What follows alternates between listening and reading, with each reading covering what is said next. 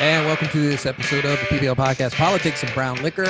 Your host here, E. Vanderleet, with us two canine co-hosts. That's right, I got two today. I got Woody, who's a staple here on the show, as well as his mom, Tinks. Tinks, how you doing? Welcome to the show. Both dogs, by the way, well, you know, if the doorbell rings, they're going to bark a lot, but they are limited barkers when they need to be, and both of them have a huge ask. Please subscribe.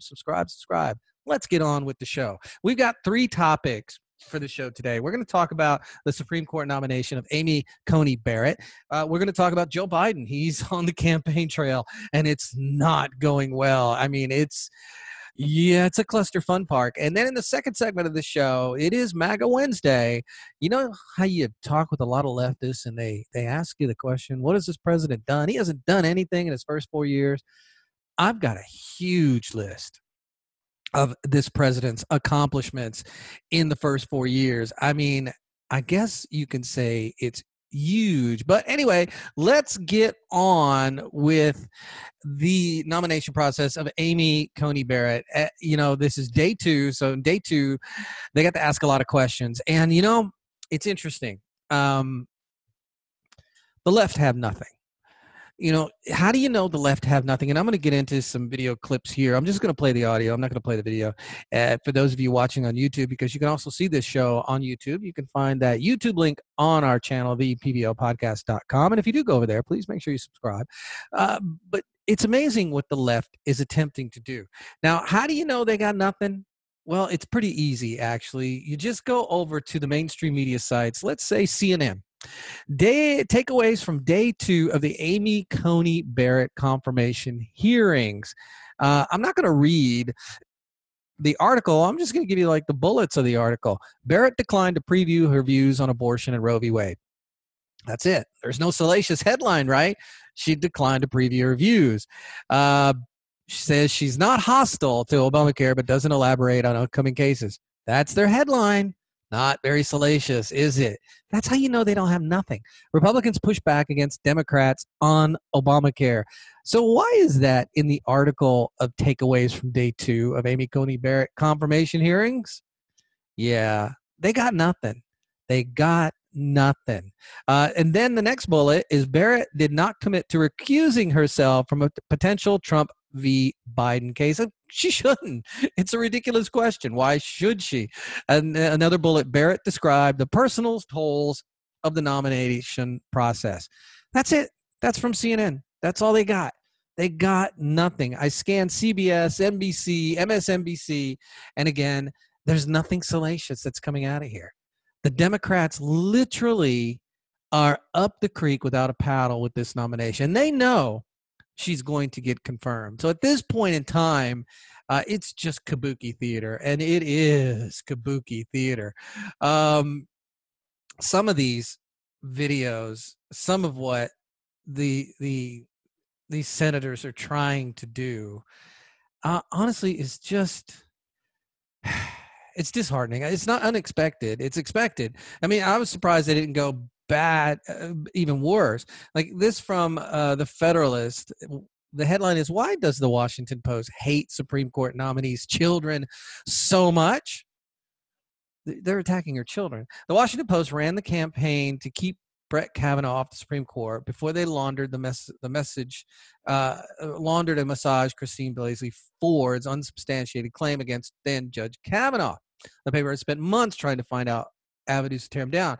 From the moment he expected a nomination, we know from the moment he expected a nomination, the left went after him, and the Washington Post was harshly critical. So what are they doing now? This is a tweet from John Swain of the Washington Post. Amy Coney Barrett served as a handmaid in Christian group People of Praise. No, she didn't. That's a lie. It's a fabrication. Absolute fabrication. Here's another one from Beth Reinhard. 2 students and teacher at school attended by SCOTUS nomination, short for nomination, Amy Coney Barrett's kids test positive for coronavirus 2 weeks after super spreader White House event for ACB. Parents are freaked out, though no proven link. So they're trying to infer that because her kids went to her nominating ceremony, that they brought the COVID back and gave it to children. This is what the left does. Why would anyone vote for this? Why? This one from Elena Demopoulos. The Supreme Court nominee's pretty pink dress tries and fails to mask the rank hypocrisy of her confirmation process. I mean, they've attacked every part of her. Every part of her. She's lucky. And here's why she's lucky. She's lucky she's not a male. Because look what they did to Kavanaugh. They ripped Kavanaugh up. They basically painted him as a sexual predator. They can't do that with Amy Coney Barrett. Oh, they want to. But listen to her talking about the process and what it's been like for her. How does it feel to be nominated for the Supreme Court of the United States? Well, Senator, I've tried to be on a media blackout for the sake of my mental health, but you can't keep yourself walled off from everything. And I'm aware of a lot of the caricatures that are floating around. So I think what I would like to say in response to that question is that, look, I've made distinct choices. I've decided to pursue a career and have a large family. I have a multiracial family. Our faith is important to us. All of those things are true, but they are my choices. And in my personal interactions with people, I have a life brimming with people who've made different choices, and I've never tried in my personal life to impose my choices on them. And the same is true professionally. I apply the law. And Senator, I think I should say why I'm sitting in this seat in response to that question too. Why I've agreed to be here, because I don't think it's any secret to any of you or to the American people that this is a really difficult, some might say excruciating process. And Jesse and I had a very brief amount of time to make a decision with momentous consequences for our family. We knew that our lives would be combed over for any negative detail. We knew that our faith would be caricatured. We knew our family would be attacked. And so we had to decide whether those difficulties would be worth it, because what sane person would go through that if there wasn't a benefit on the other side? And the benefit, I think, is that I'm committed to the rule of law and the role of the Supreme Court in dispensing equal justice for all. And I'm not the only person who could do this job, but I was asked, and it would be difficult for anyone. So why should I say someone else should do the difficulty if the difficulty is the only reason to say no? I should serve my country. And my family's all in on that because they share my belief in the rule of law. What a powerful answer. That was powerful. What they being the left put judicial nominees through, it's unconscionable. And the right doesn't do that. The right doesn't put the left through these things. You don't see these kind of processes happening on the right, or when the Democrats put a nominee up. I challenge anyone listening to this podcast or watching this on YouTube in the comments, email me at thepblpodcast.com to bring up where the right was so vicious and vindictive and vitriolic to a nominee. Now, you can say Garrett Merritt, was it Garrett Merritt? The nominee that Obama put up that didn't make it, there was no vitriol tossed at him. He just, basically procedural was shut down. But God, this is just unbelievable. But the left have nothing. This from the Washington Post. Here's their 5 takeaways from day 2 of Amy Coney Barrett's Supreme Court hearing. Number 1, Barrett leaned heavily on precedent to kind of reassure her critics. Whatever the heck that means they have nothing. Number 2, she framed herself as more open-minded than her critics paint her. Oh, really? Well, gee, her critics paint her as a Handmaid's Tale. Come on. Of course, she didn't frame herself as more open-minded. She is. Look at what her critics are painting her as. Number 3, Barrett insists she's not hostile to the Affordable Care Act. She's not. She's basically going to read the letter of the law. Number 4, Trump looms large. Oh, please. If that's one of their takeaways, they got nothing. Number 5, here's the best takeaway of all. This is going well for the Republicans. That's the top 5 takeaways from the Washington Post. So she's a shoo-in, but you got to hear some of the video. It's just unbelievable. Here's Dick Durbin trying to catch her in a trap with the whole George Floyd video. Listen to this. Have you seen the George Floyd video? I have. What impact did it have on you? Senator, as you might imagine, given that I have 2 Black children, that was very, very personal for my family. Jesse was with the boys on a camping trip out in South Dakota, so I was there, and my 17-year-old daughter, Vivian, who's adopted from Haiti. All of this was erupting. It was very difficult for her. We wept together in my room, and then it was also difficult for my daughter, Juliet, who's 10. I had to try to explain some of this to them. I mean, my children to this point in their lives have had the benefit of growing up in a cocoon where they have not yet experienced hatred or violence. And for Vivian, you know, to understand that there would be a risk to her brother or the son she might have one day of that kind of brutality has been an ongoing conversation. It's a difficult one for us, like it is for Americans all over the country. Boom. Shut down Dick Durbin. 100% shut down Dick Durbin. And then Chuck Schumer, who, you know, I don't even know how to, I'm not even going to explain Chuck Schumer. Here's what he had a beef with that she said during one of the questions asked. Discriminated on the basis of sexual preference and would not ever discriminate on the basis of sexual preference. I have never discriminated on the basis of sexual preference and would not ever discriminate on the basis of sexual preference. I have never. So here's what Schumer's upset about. This is his comment. Judge Barrett, sexual orientation and gender identity are not preference. Because she used the word preference, the left is going ape shit about. And then there was Amy Klobuchar. I saw a little bit of Amy Klobuchar, and there was one thing, and I couldn't find the video of it. If I find it, I'll try to put it in another show. But I thought it was just unbelievable.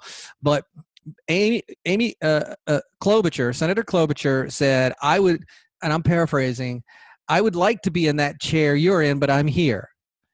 Now, that is so telling from Klobuchar. Klobuchar wanted to be a Supreme Court nominee.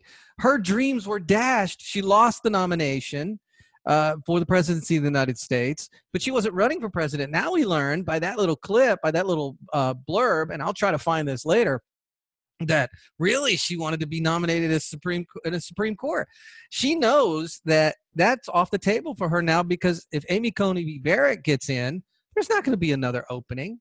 There's not going to be another opening for a long time. And if Trump wins, Klobuchar is done.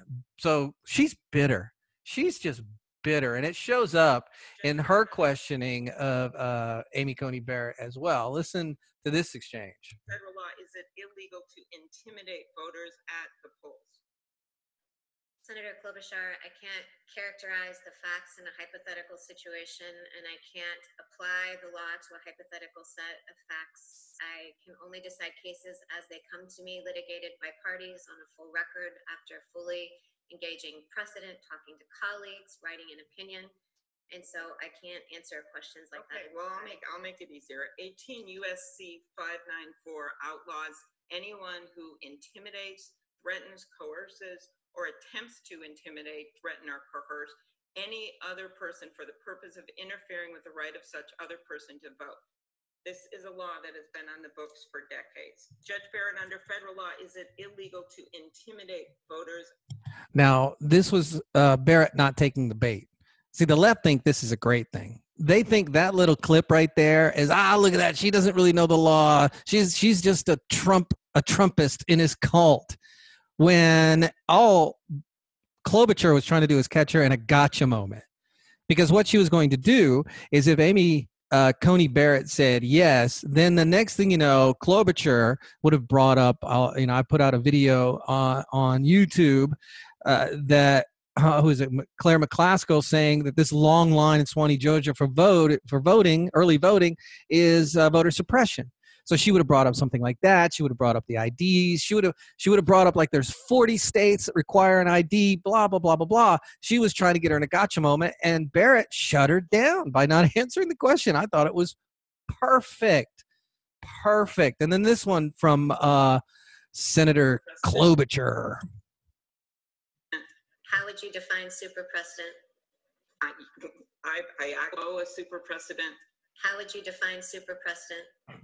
I might have thought someday I'd be sitting in that chair. I'm not. I'm up here, so I'm asking you. Okay, well, people use super precedent differently. Okay. The way that it's used in the scholarship and the way that I was using it in the article that you're reading from was to define cases that are so well settled that no political actors and no people seriously push for their overruling. And I'm answering a lot of questions about Roe, which I think indicates that Roe doesn't fall in that category. And scholars across the spectrum say that doesn't mean that Roe should be overruled, but descriptively, it does mean that it's not a case that everyone has accepted and doesn't call for its overruling. I don't think. And that was that clip. Did you hear it? Klobuchar saying, I might have thought someday I'd be sitting in that chair. I'm not. I'm up here, so I'm asking you. And she was asking something about super precedent. And Coney Barrett is smart. She is smart. This woman graduated top of her class. There's just no denying her intellect. And listen to this again with Klobuchar, who says, I might have thought someday I'd be sitting in that chair. I'm not. I'm up here. Super precedent. How would you define super precedent? I might have thought someday I'd be sitting in that chair. I'm not. I'm up here, so I'm asking you. Okay, well. Bitter much there, Klobuchar? Bitter. And then she was asked by, I think I forget which senator it was on the Republican side, to show me the notes that you've been taking. And she held up the notes that she'd been taking, and she had nothing written on there. She had taken 0 notes through the whole process. Yeah. Can you say Supreme Court Justice Amy Coney Barrett, because she will be nominated. She's going to get it. I've got more videos. I got more videos of Klobuchar, but you know what? We're done with that. I'm not going to play any more of this. It's kabuki theater. They clearly have nothing. She's running circles around them. She literally is running circles around them. And, she's doing the right thing. She's grinning and bearing it. And one thing she's doing, though, which is so funny to me, is if you watch any of the video of her, the looks she's giving them. There's one video clip of Dianne Feinstein was asking about gun control, and then all of a sudden, without even finishing the conversation about gun control, brought up abortion, and Amy Coney Barrett just gives her this look like, what just happened? They are clearly out of their league. The left are. So again, day 2, and there's a lot more clips, there's tons of stuff, but the media, they have nothing salacious. All we have is Democrat senators trying to ask these gotcha questions that are really just going nowhere. All right, for this segment, the rest of the segment, let's talk about Joe Biden. All right.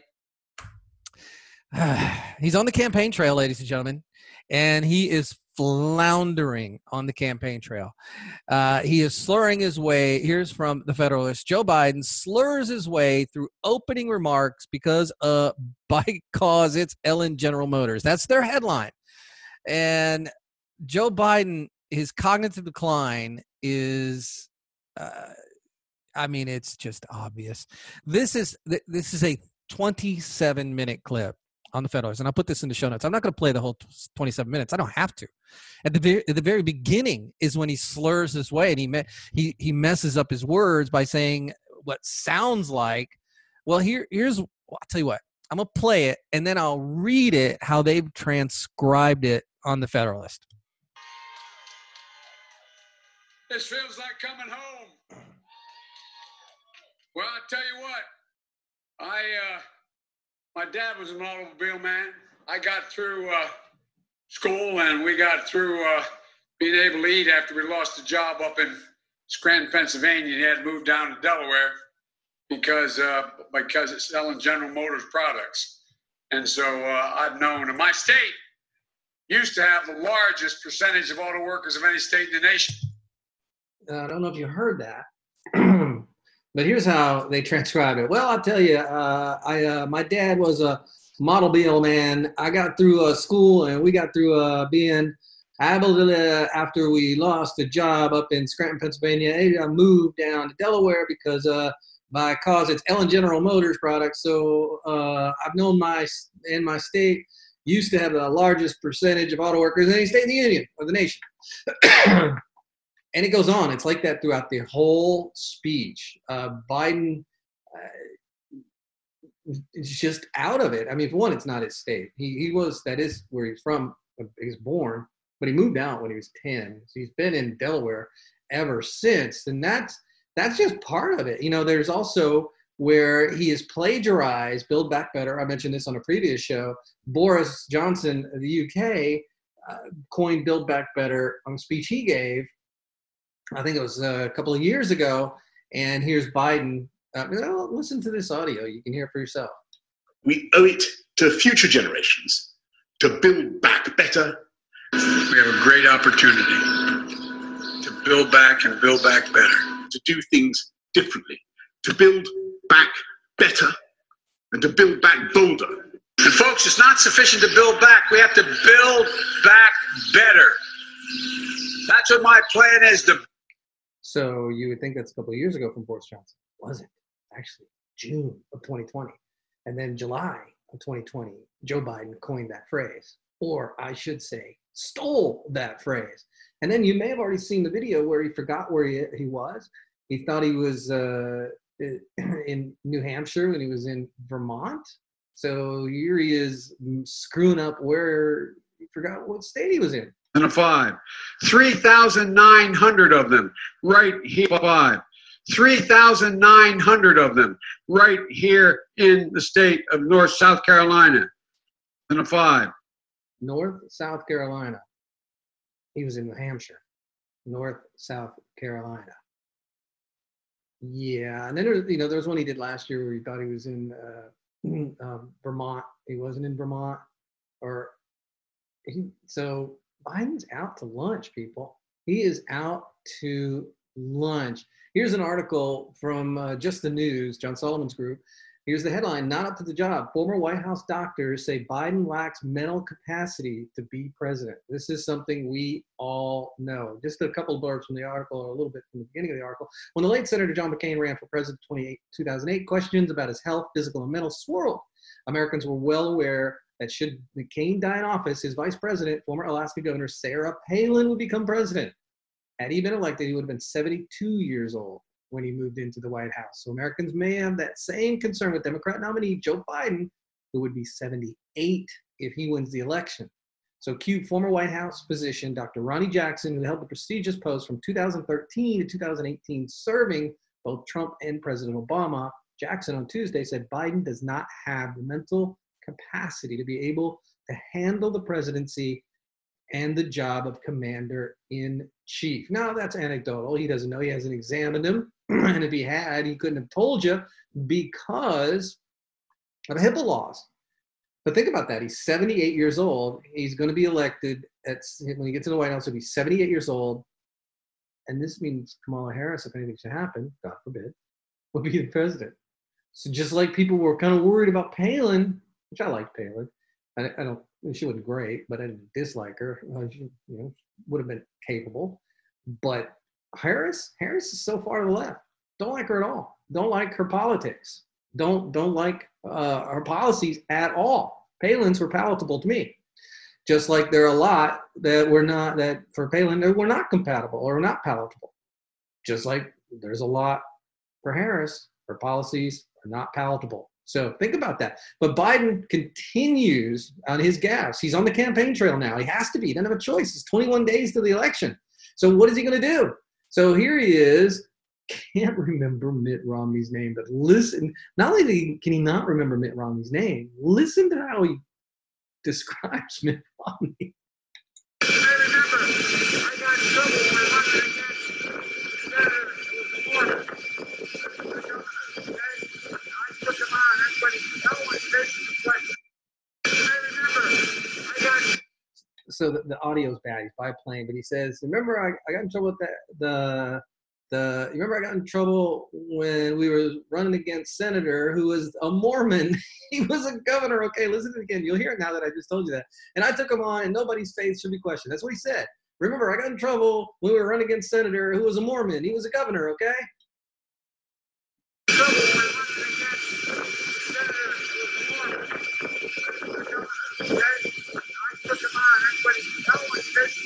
Yeah, sorry about that audio quality, but I just thought this was hilarious. So you can't even remember Romney's name. Romney is that Mormon. Oh my gosh. And then, you know, there's a big hubbub about Joe and his taxes. We're going to get into it in a minute. But there's also, this is the one that was making the rounds the other day where Joe Biden forgets what office he's running for. You know, we have to come together. That's why I'm running. I'm running as a proud Democrat for the Senate. You know, we have to come together. That's why I'm running. I'm running as a proud Democrat for the Senate. Seriously, people, are we gonna? How long do we let this go on? How long? And so, you know, he's saying that he's not going to raise taxes on anybody making $400,000 or less. But Rhode Island Governor Gina Raimondo, well, she's kind of let the cat out of the bag, and she let the cat out of the bag on MSNBC. Listen to this. Where does that money come from? Oh, listen, that money, first of all, the Vice President has laid out a plan to increase taxes, which I agree with. This is an opportunity to invest. You know, the economic theory, which says just cut taxes and economic prosperity will follow, is a failed economic theory.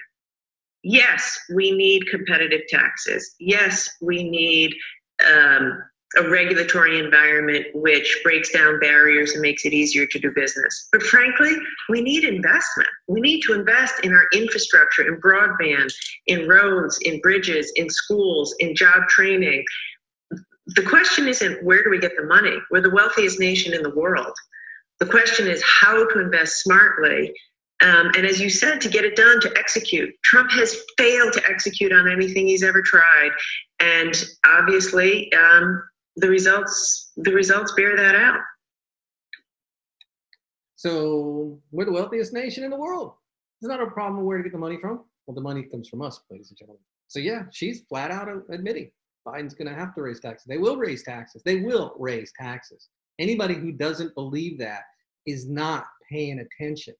Two more stories, then we'll get into the second segment. We'll take a break, get into the second segment. She just mentioned that Trump hasn't accomplished anything. Yeah, that second segment, we're going to go MAGA Wednesday, and there's a lot that Trump's accomplished, and you're going to see that list. And this list is going to help you when you're talking to your Democrats fans or your Democrat friends, leftist friends. But real quick, two more things.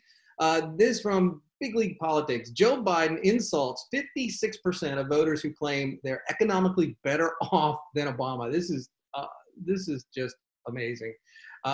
Gallup reports last week that 56% of Americans said that they were better off today than they were 4 years ago. So why should people who feel that they're better off today under the Trump administration vote for you? Inskeep asked Biden. This was an interview that he did with WKRC Cincinnati reporter Kyle Inskeep. So Inskeep asked him, why should people vote for you if they say they're better off? Here's Biden's answer. Well, if they think that, they probably shouldn't. Biden answered. They think 54% of the American people are better off economically today than they were under our administration. Well, their memory is not very good, quite frankly. So he just insulted 56% of he just said 56% of the population shouldn't vote for him. He's right. They shouldn't. Actually, more shouldn't. But that's